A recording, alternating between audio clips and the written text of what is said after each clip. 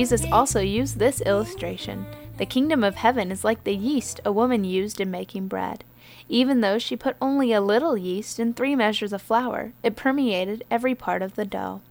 Never underestimate the power of starting small.